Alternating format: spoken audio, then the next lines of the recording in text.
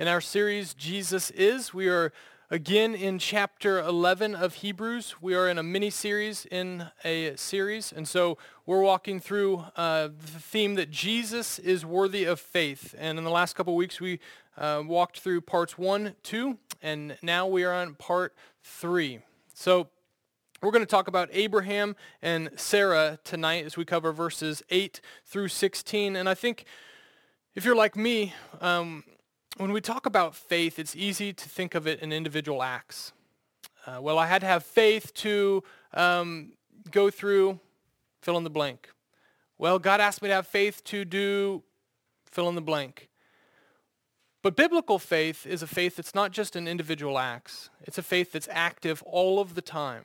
It shines more than other times, certainly, but faith is a lifelong journey. And so previously, when we talk about these Old Testament heroes of faith, whether it be Noah or Enoch or Abel, we're thinking of them in the very specific circumstances they had. But tonight, we're talking about a lifelong journey of faith with Abraham and Sarah. Like, they have longevity. They have something that is, well, it's long, to put it simply. I think when you look at their lives, and I'm just going to give you a quick we'll catch up so we're on the same page here, a rundown in case you're unfamiliar with what happened in Genesis chapter 12 through 24. But Abraham, then named Abram, when he was 75 years old, had God appear to him and say, hey, I want you to leave your land. I want you to go into a new land. I'm going to make you a blessing to all the other nations. I'm going to make you a great nation. I'm going to spread your offspring throughout the world. I'm going to give you a promised land. Like all of these things he told Abram, 75 years old. And then God comes to him and talks. And he lives, remember back in that day, they lived to be really, really, really old. He lived for another 100 years. And through that 100 years, all of those promises start to fulfill slowly but surely. But even then, Abraham and Sarah still died without seeing all of those promises fulfilled. And so he says, well, I'm going to give you a bunch of kids. That didn't happen for 25 years before Isaac was born through Sarah. Well, I'm going to give you, I'm going to make many nations from you. Well, it wasn't until Isaac was born and then had Jacob, and Jacob was only 15 years old by the time Abraham dies. It was Jacob's kids that were the 12 nations of Israel, right? So Abraham didn't even get to see that. Well, I'm going to give you land. Well, Abraham and Sarah, they went to that land. They hung out in that land, but they certainly didn't rule over that land fully. And it wasn't until hundreds of years later, after 400 years of slavery, that Moses leads the Israelites through what we call the Exodus into this promised land. So this isn't a one-time act of faith. This is a lifelong journey, and even then, faith had to continue until the end. So as we walk through this tonight, and you look at Abraham's life a little bit closer, and Sarah's life and their faith, I want you to ask yourself, when it comes to your own faith, is your faith durable? Good times, hard times, when adversity comes, does it shrink back? Remember last chapter, the author in Hebrews says, I don't want us to be a people who shrink back, but a people who walk by faith. Does your faith grow? Does it shrink back, or does it grow? And I think whichever way you answer that will determine not if you have faith or not, it'll determine where your faith is in. Because it'll shrink back if it's in your own hopes and dreams. But if it's in Christ, regardless of the circumstances, it will grow because he's always faithful. So let's jump into the text tonight. If you got a Bible, Hebrews chapter 11, starting in verse 8. And every time we hear it say, by faith, then we'll let that sentence or two play out, and we'll stop, we'll park, and we'll talk about that. So by faith, the author says in verse 8, Abraham obeyed when he was called to go out to a place that he was to receive as an inheritance. And he went out not knowing where he was going. Not knowing where he was going. So the first thing we see is by faith we go. So Abraham, 75 years old, I'm doing my own thing. Like, you got to imagine, you're pretty settled down at 75 years old. What we know about Abram at this point, probably followed the religion of the day, whatever that might have been in the Middle East. He probably was a semi-nomadic livestock raising, typical ranching patriarch of the family.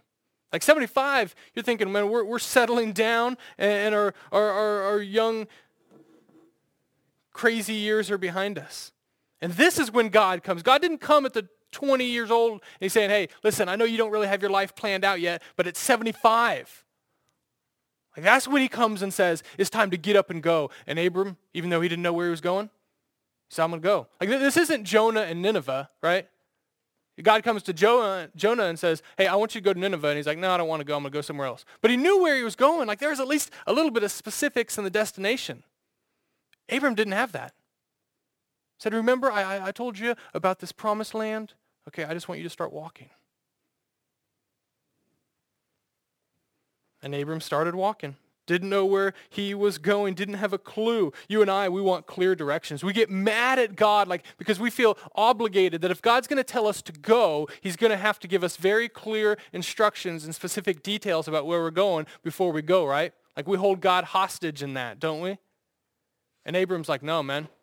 My yes is yes, my no is no. You say go, I'm saying, okay, let's go. Like that's Abram's story.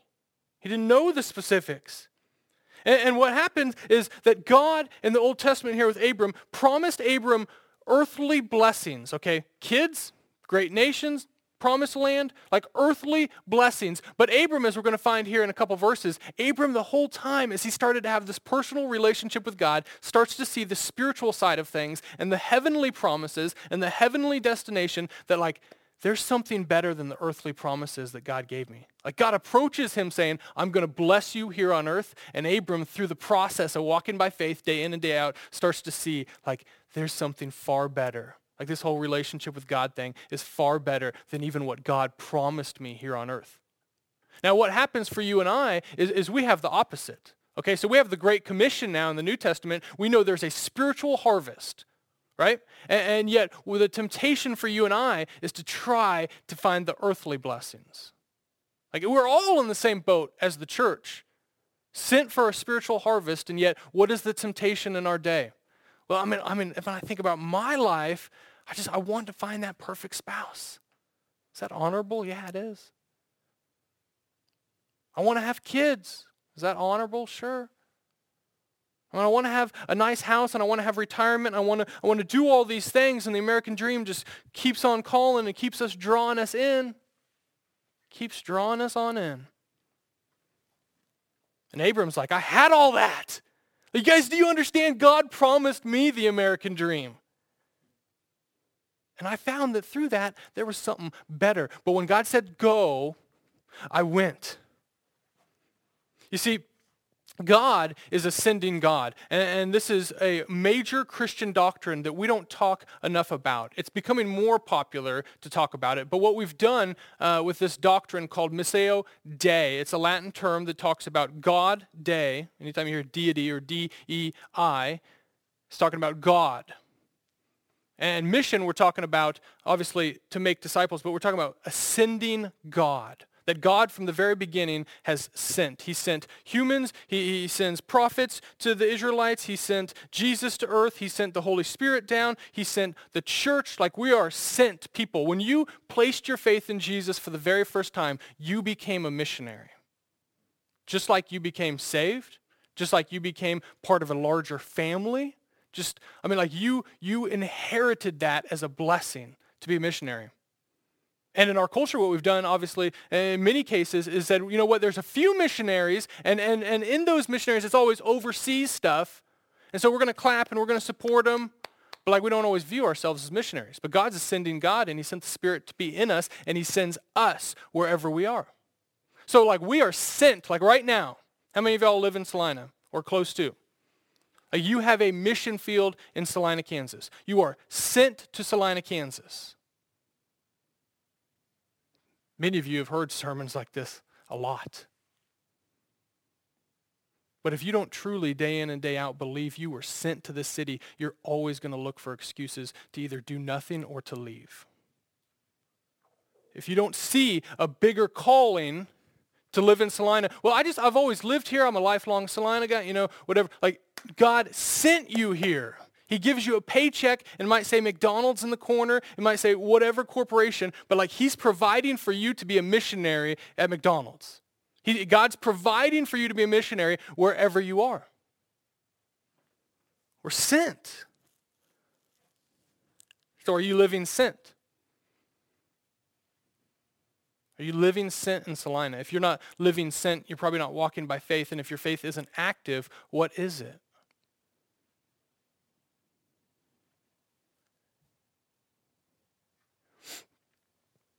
When I left my homeland, so to speak, little old Randolph, Kansas, and I moved to Manhattan for a little bit when I was 19, but then I moved to Hutchinson. I didn't have much to my name. Like I had nothing. And it took me 3 or 4 years as I started to investigate God and the claims of Christ and all that. Didn't know what I was doing. I just started going to church and I kept going. And it took me several years before I really committed my life to Christ. Now, when I started the journey, I didn't have hardly, again, anything to my name. So like, there wasn't much to give up. But as I started to seek him and life started to play out a little bit, and I was in college and I needed a job and I was a convicted felon, so I'm trying to be a dishwasher at all these different restaurants in Hutchinson. My application is going in. Nobody would even call me. I could not get a job to even be a dishwasher.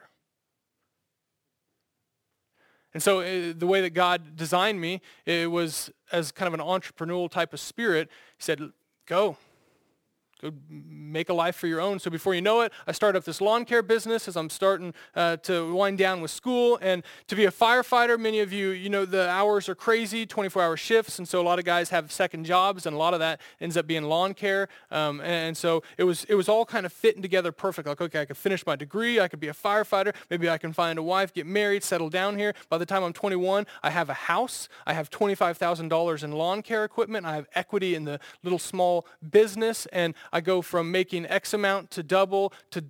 Each year it's doubling. And by the time I'm 21, I was making as much money as I thought I would ever make. And then God saved me. But all of a sudden, there's a lot on the line. And I knew early on, like even when I was still learning about Christianity, I knew early on that like God was going to move me somewhere.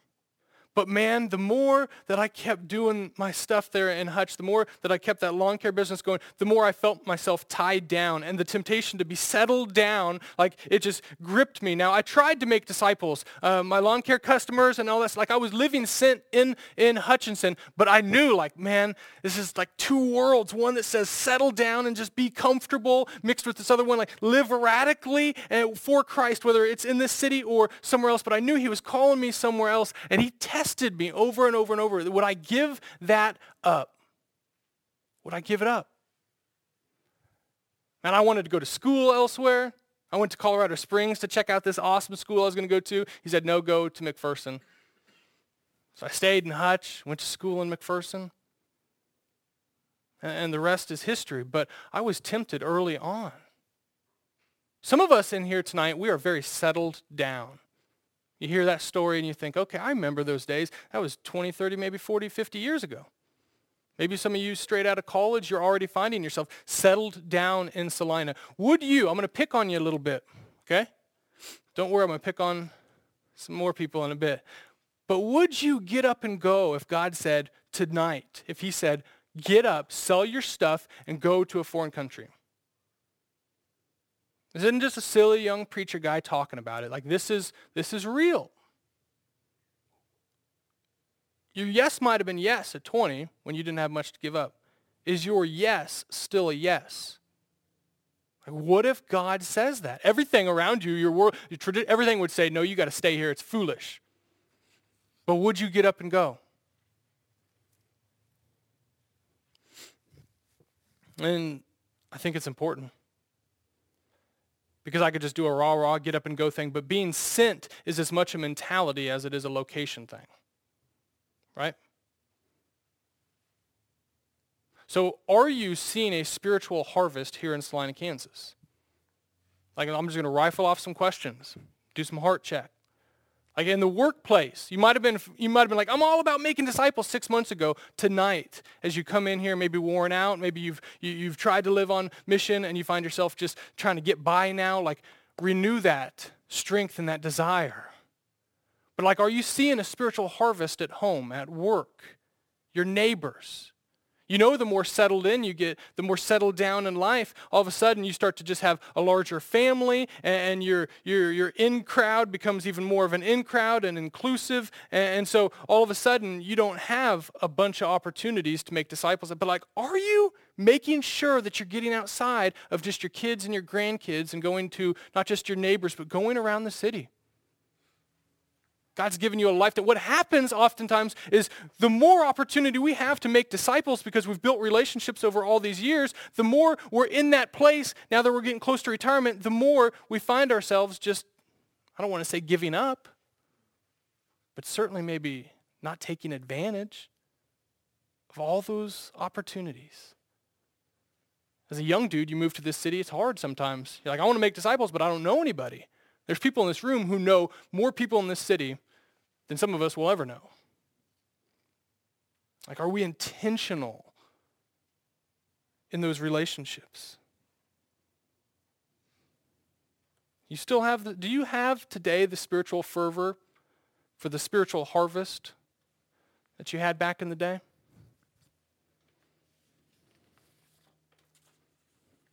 For young pups, do you still have a spiritual desire for the spiritual harvest more than you have for the earthly blessing?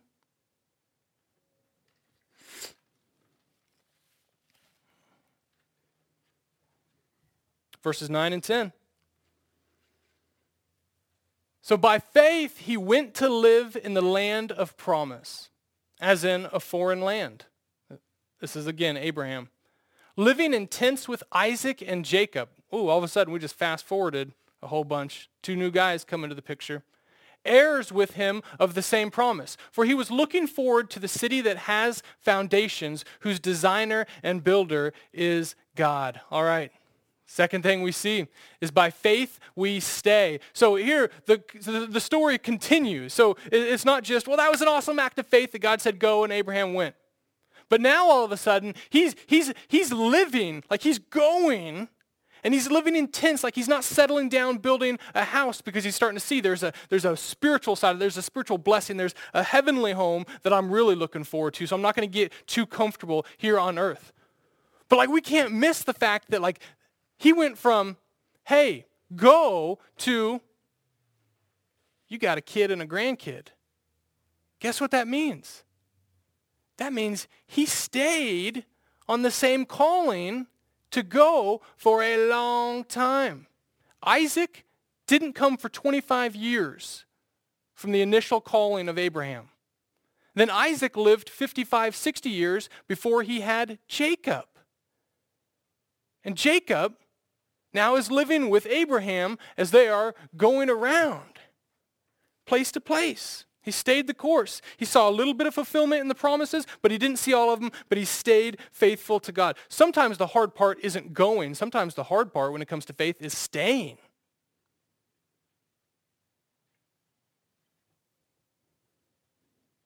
And I think just like sending, staying is a mentality thing. It's being fully present wherever you are. It's being fully engaged and involved with God's plan, his activity, his purposes, his presence, like right now. Like, you can only experience God right now. You can't experience him in the past. You can't experience him in the present, in the future. Like, you can dream about experiencing him, and you can remember experiencing him, but like, you can only really experience him right now. But some of us, we got our mind on the future so much that we're not experiencing him right now.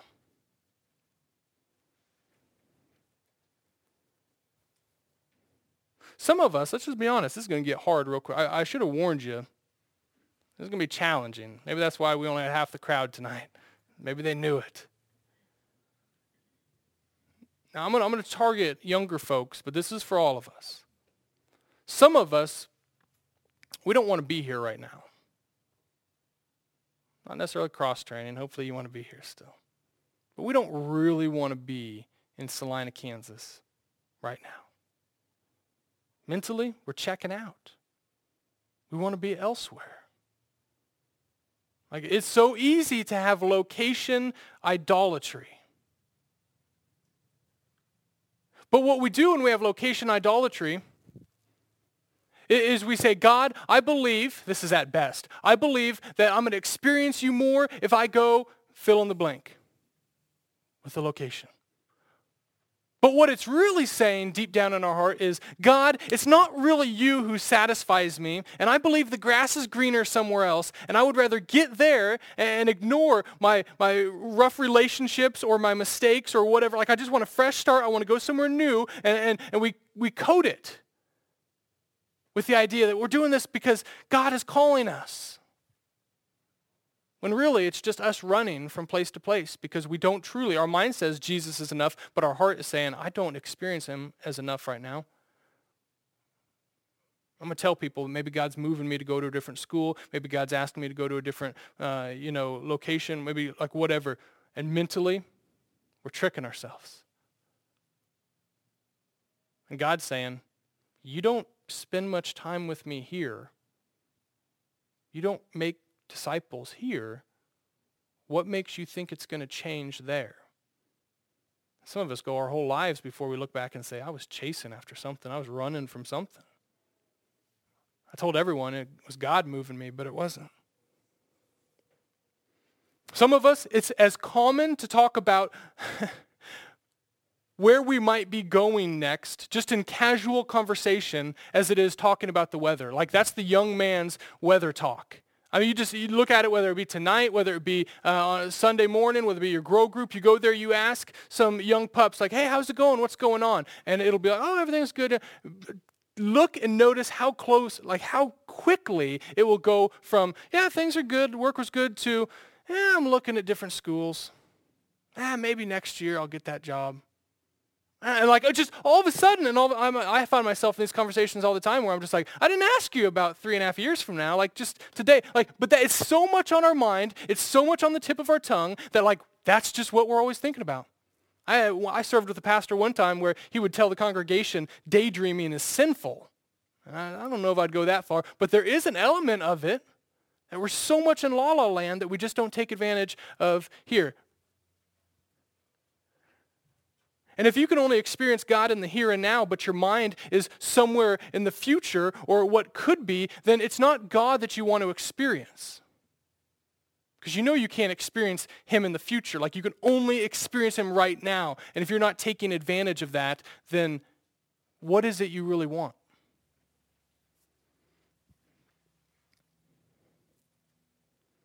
Abraham, he didn't stay the course here because it cost too much to continue to move, or it cost too much to build a house.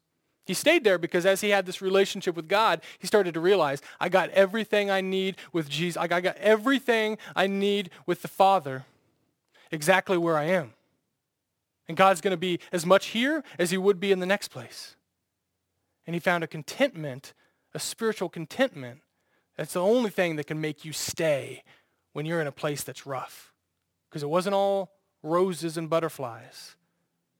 There's wars, there's battles. Go read some of those chapters. And Lot gets in trouble and Sodom and Gomorrah goes, poof. This is the land they were living in, but he stayed the course. He stayed in the calling. You see, when you think of, and you say, well, so what are you saying? Can we not think about the future? No, you can think of future heavenly things. You can think of spiritual stuff. But that kind of stuff brings you comfort to make you stay right now, right here. If you have your mind on future earthly blessings, it will always say go. It'll always say move. And it'll always create discontentment. I'll be honest. For me, it's much easier to stay where I am than to go to somewhere new. I know for each one of us, we're different. Some of us are like, it's hard for me to take that initial step of faith and go somewhere. For me, it's the opposite.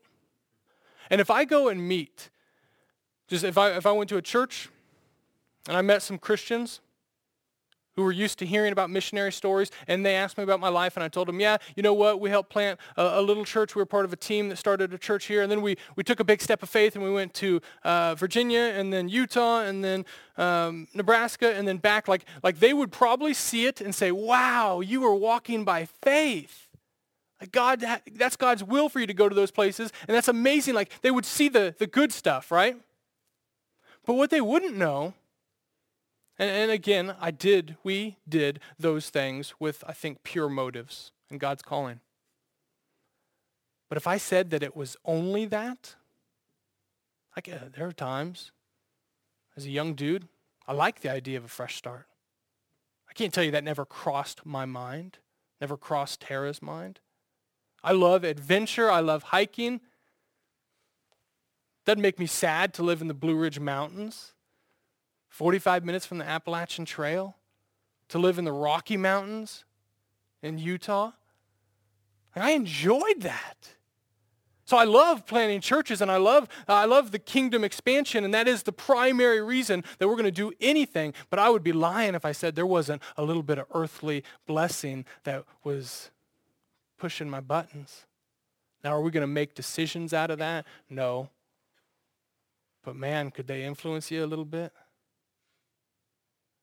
It really hit home when we moved to Nebraska and we bought a house, and 9 months into it, before this church even really gets off the ground, we go from 4 people to 24 people. And then Crosspoint calls and says, do you want to come back? There's an opportunity. Now, everyone's thinking we're crazy, and I'm thinking we're crazy. That's when I really had to have a heart check. Like, why are we doing this? Why are we doing this?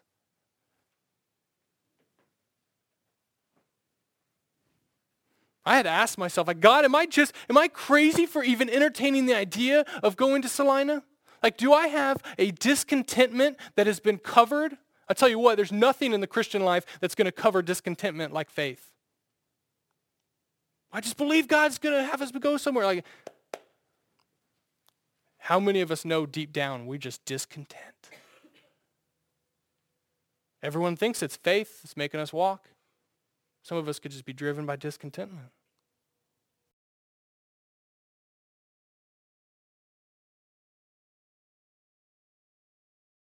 For you and I, when we ask God, do something through it, and he doesn't do it today, and we get disheartened, we're like, oh, whatever, I'll go back to my old life, right?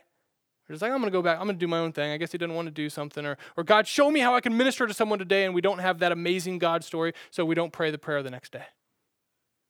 And we look at Sarah's story and we think, well, okay, she didn't get instant gratification, but that's probably, that's an Old Testament story. No, biblically, God delaying it and making you actually stay walking in faith is probably more common than him saying, hey, boom, here it is. You got it.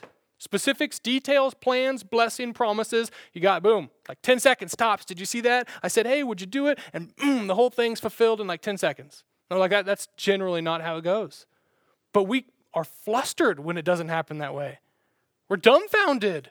How could he not do it all in like 2 minutes with me?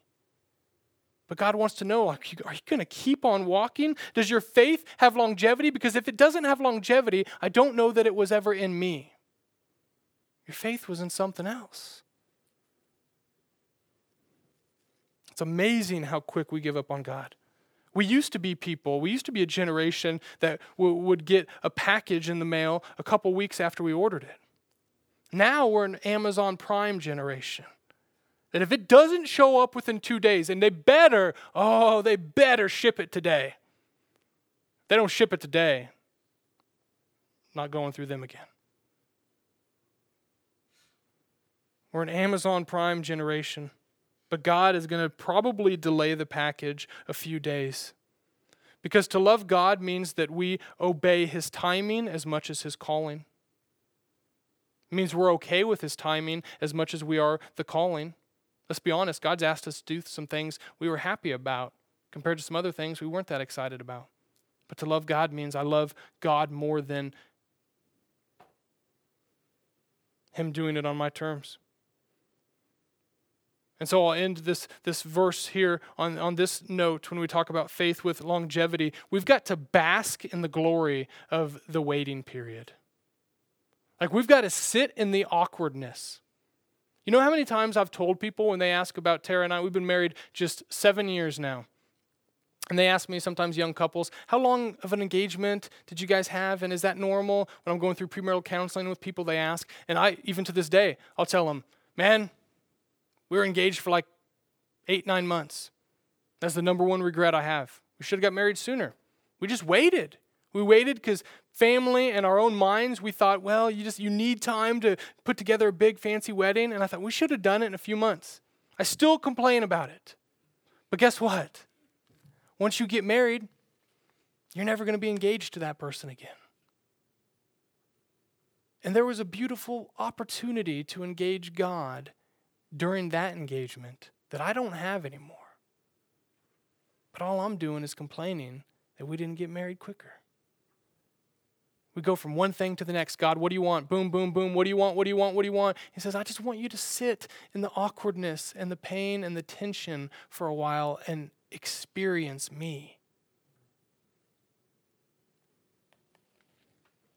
And not just get to the next thing. Last but not least, summed up these last few verses, the author parks and he says, these all died in faith. So we're talking Abel, Enoch, Noah, Abraham, and Sarah.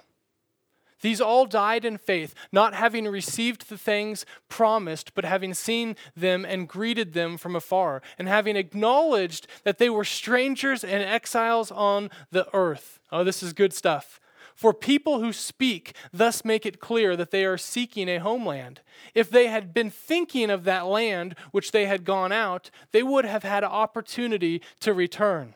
But as it is, they desire a better country, that is, a heavenly one. Therefore, God is not ashamed to be called their God, for he has prepared for them a city. Oh man, the last thing we see tonight is that faith knows Jesus is better. Faith knows Jesus is better.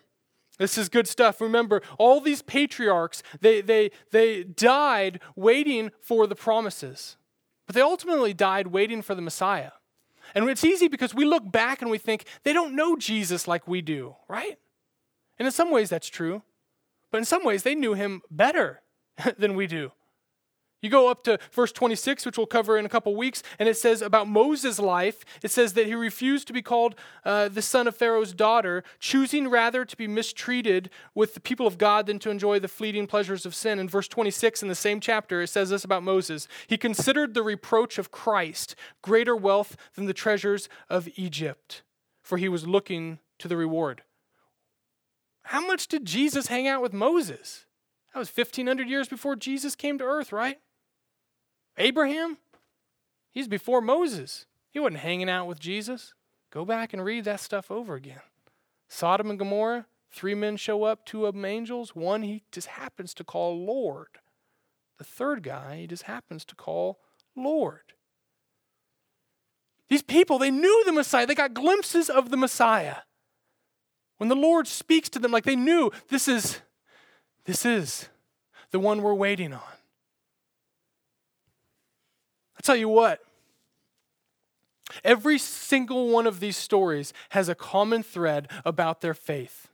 That even if it started because of these material blessings, it all grew into understanding the spiritual blessings and promises are so far greater. The relationship with God is so much better than the earthly blessings. Oh man. Our society has flipped it upside down, and even in the church, we have made faith, this is why we get frustrated with the TV evangelists, we have made faith simply an avenue to get the earthly blessings, when all these patriarchs are sitting back saying, you guys, if you had real faith, your faith would tell you, even when you have some of that earthly stuff in your hand, even though you're not promised it, but we all have it, certainly in America.